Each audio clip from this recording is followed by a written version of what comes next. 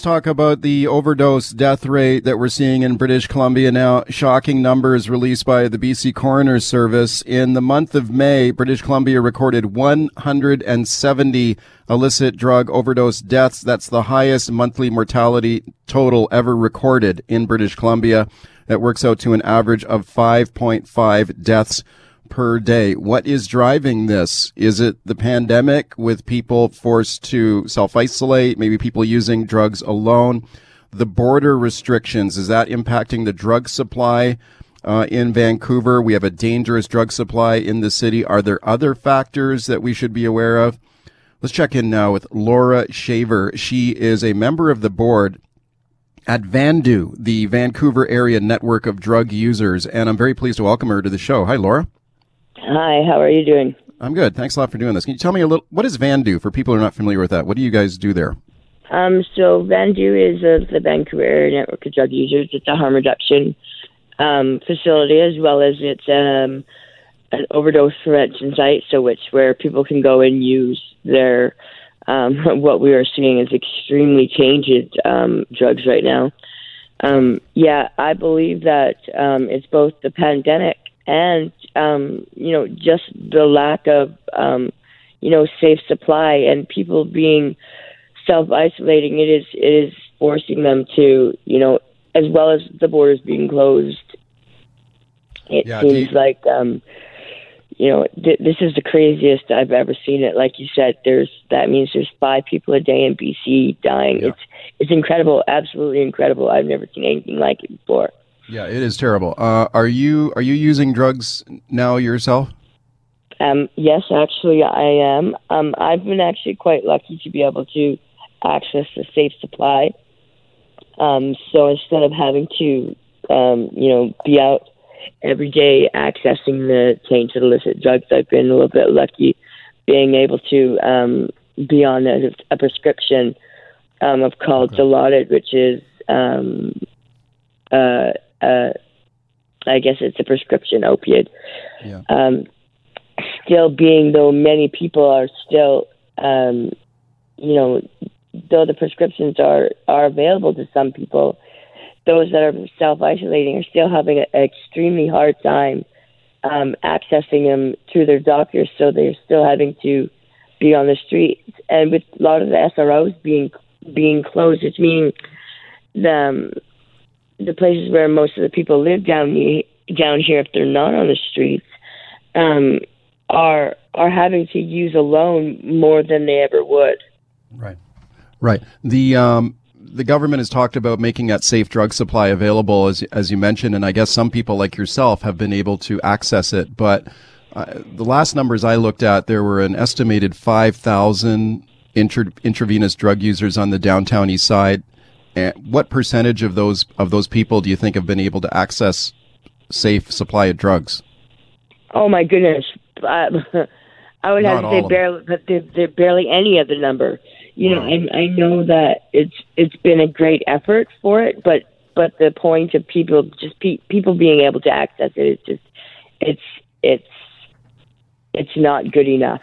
Yeah. Especially when people are living on the street, they definitely don't. I'm sorry. So you were addicted to heroin for a number of years, right? Yes, many years, and actually, yeah. I'm still using. Yeah. But because of the different work that I do with the BC Centre on Substance Use and the British Columbia Association of People on Opiate Maintenance, I've been a little bit luckier being able to, have access to the safe supply. And moving me further and further away from the illicit drug use, as well as I have a partner that has an extremely compromised immune system, which makes, made it even easier for me to have a doctor accept, the reasons why I needed to have safe supply, so I wasn't having to access, a pharmacy every day, or being out, having to, go out and try and access an even worse, tainted drug supply than ever. Let me ask you about that. Let me ask you about the tainted drug supply that's available on the street. So, what is your what is that like? Like it's basically is there more fentanyl in the drug supply now? Is that why it's more dangerous? So actually, right now, what it is there's more benzodiazepines in it. So it's like, they're mixing kind of like, almost like a Valium type of a drug or something like that with the fentanyl, which is making it even worse. So it's not just the fentanyl now; it's now what they're also mixing in with that, which is making it even more deadly. And because of the fact that naloxone, which is what the first responders and us would use to bring somebody back from an opiate overdose or fentanyl overdose, it doesn't react the same. So It's harder to bring somebody back from an overdose with what they're mixing in with the fentanyl now. Right. With the drug supply being so dangerous, when you see people, like when people are still using like a toxic drug supply, do a lot of people know the risk they're taking? Like, why do people continue to use when the drug supply is so dangerous? Is it just the grip of the addiction? What's the explanation? It is because of the fear of withdrawal.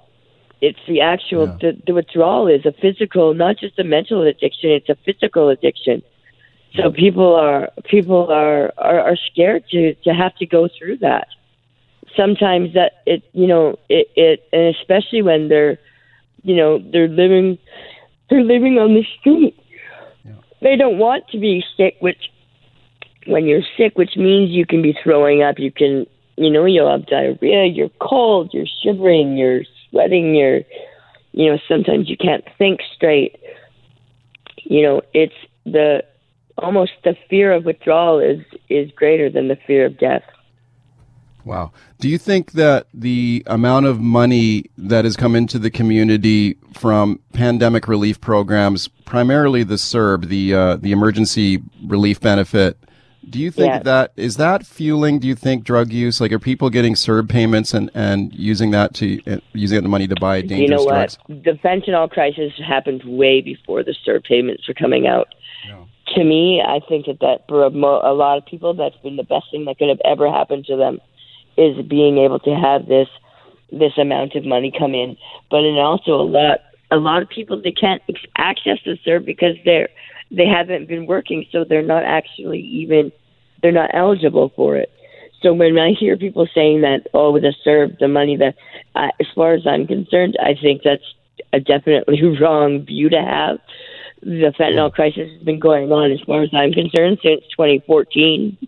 Okay, let me play. Switched from methadone to methadote, which, as far as I'm concerned, is a second grade medication, which I'm actually in a class action lawsuit right now against the Mallinckrodt Pharmaceuticals and the province of British Columbia, because 75 to 80% of the people that were on a medication that was working for them as an opiate replacement either relapsed back to heroin and now to the tainted drugs and have died, or went up in their prescriptions thinking that, that was going to help their medication last them longer. Hey, Laura, on the show yesterday, I interviewed Terry Lake. He's the former Minister of Health in British Columbia, and we were talking about this issue.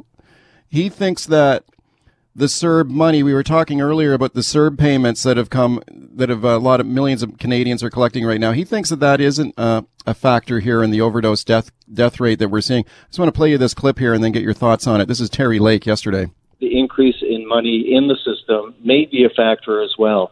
Talking to harm reduction and housing providers in the interior of BC, they've had firsthand experience with this, where their vulnerable clients all of a sudden have a lot of money and often have been encouraged to apply for CERB, even though they may not qualify, by those willing and wanting to sell them illicit drugs. When we have check issue day, for instance, for income assistance, that we tend to get an increase in overdose deaths.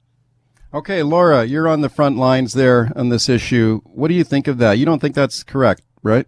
So, I'd have to say that there's, I'm sure that it's contributed a little bit, but the thing is that I want people to focus on the fact that we have been having a fentanyl crisis now and overdose since 2016.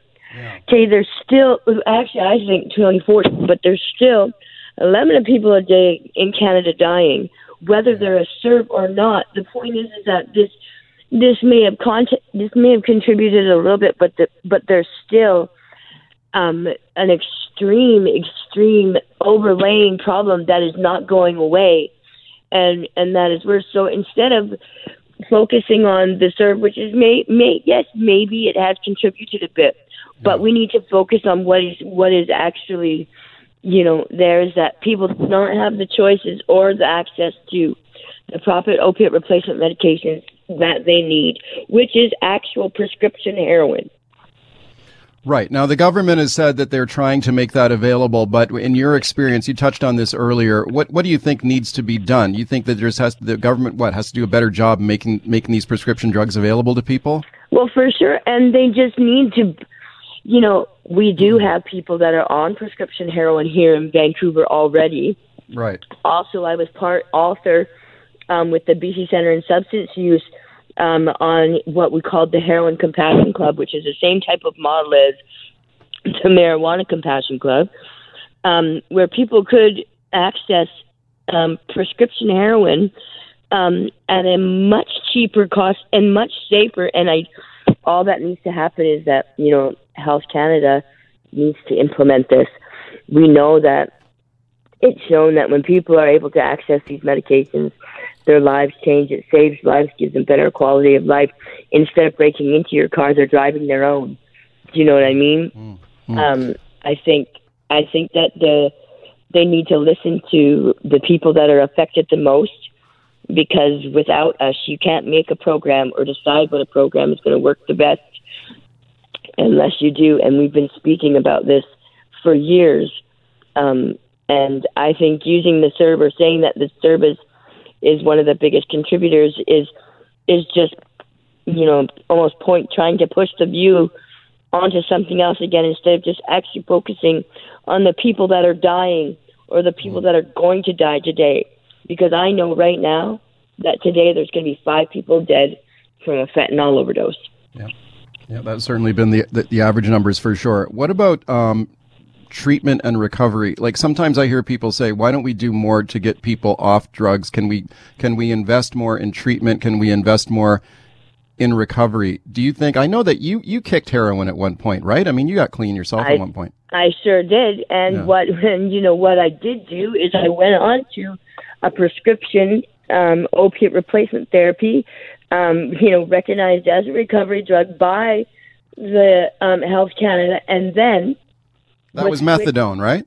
That's right. And then was switched on to methadose, right? Where within 6 days I relapsed and have been using injection heroin ever since. Oh. So as a recovery, for everybody, recovery means a different thing. For me, recovery was being put on methadone, was being able to work at the Vancouver area network of drug users.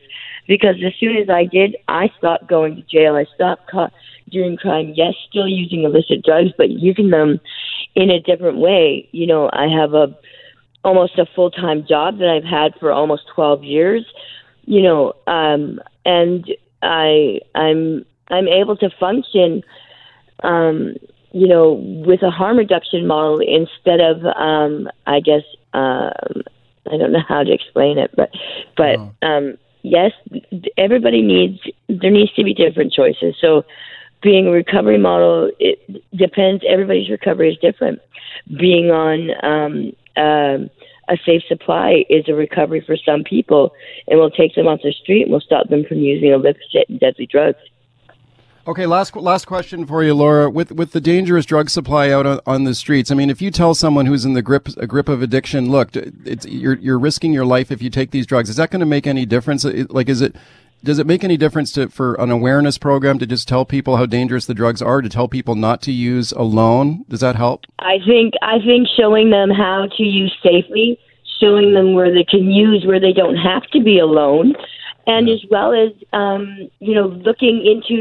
looking into the different programs to help people that live alone or that are going to use alone. You don't have to do that, where they can be safe. You can always, 2 holes in the arm is better than 1 hole in the ground, meaning you can always use more, you can never use less. Laura, thank you for coming on today. I hope better days are ahead for everybody. Thank you. Thanks. Bye.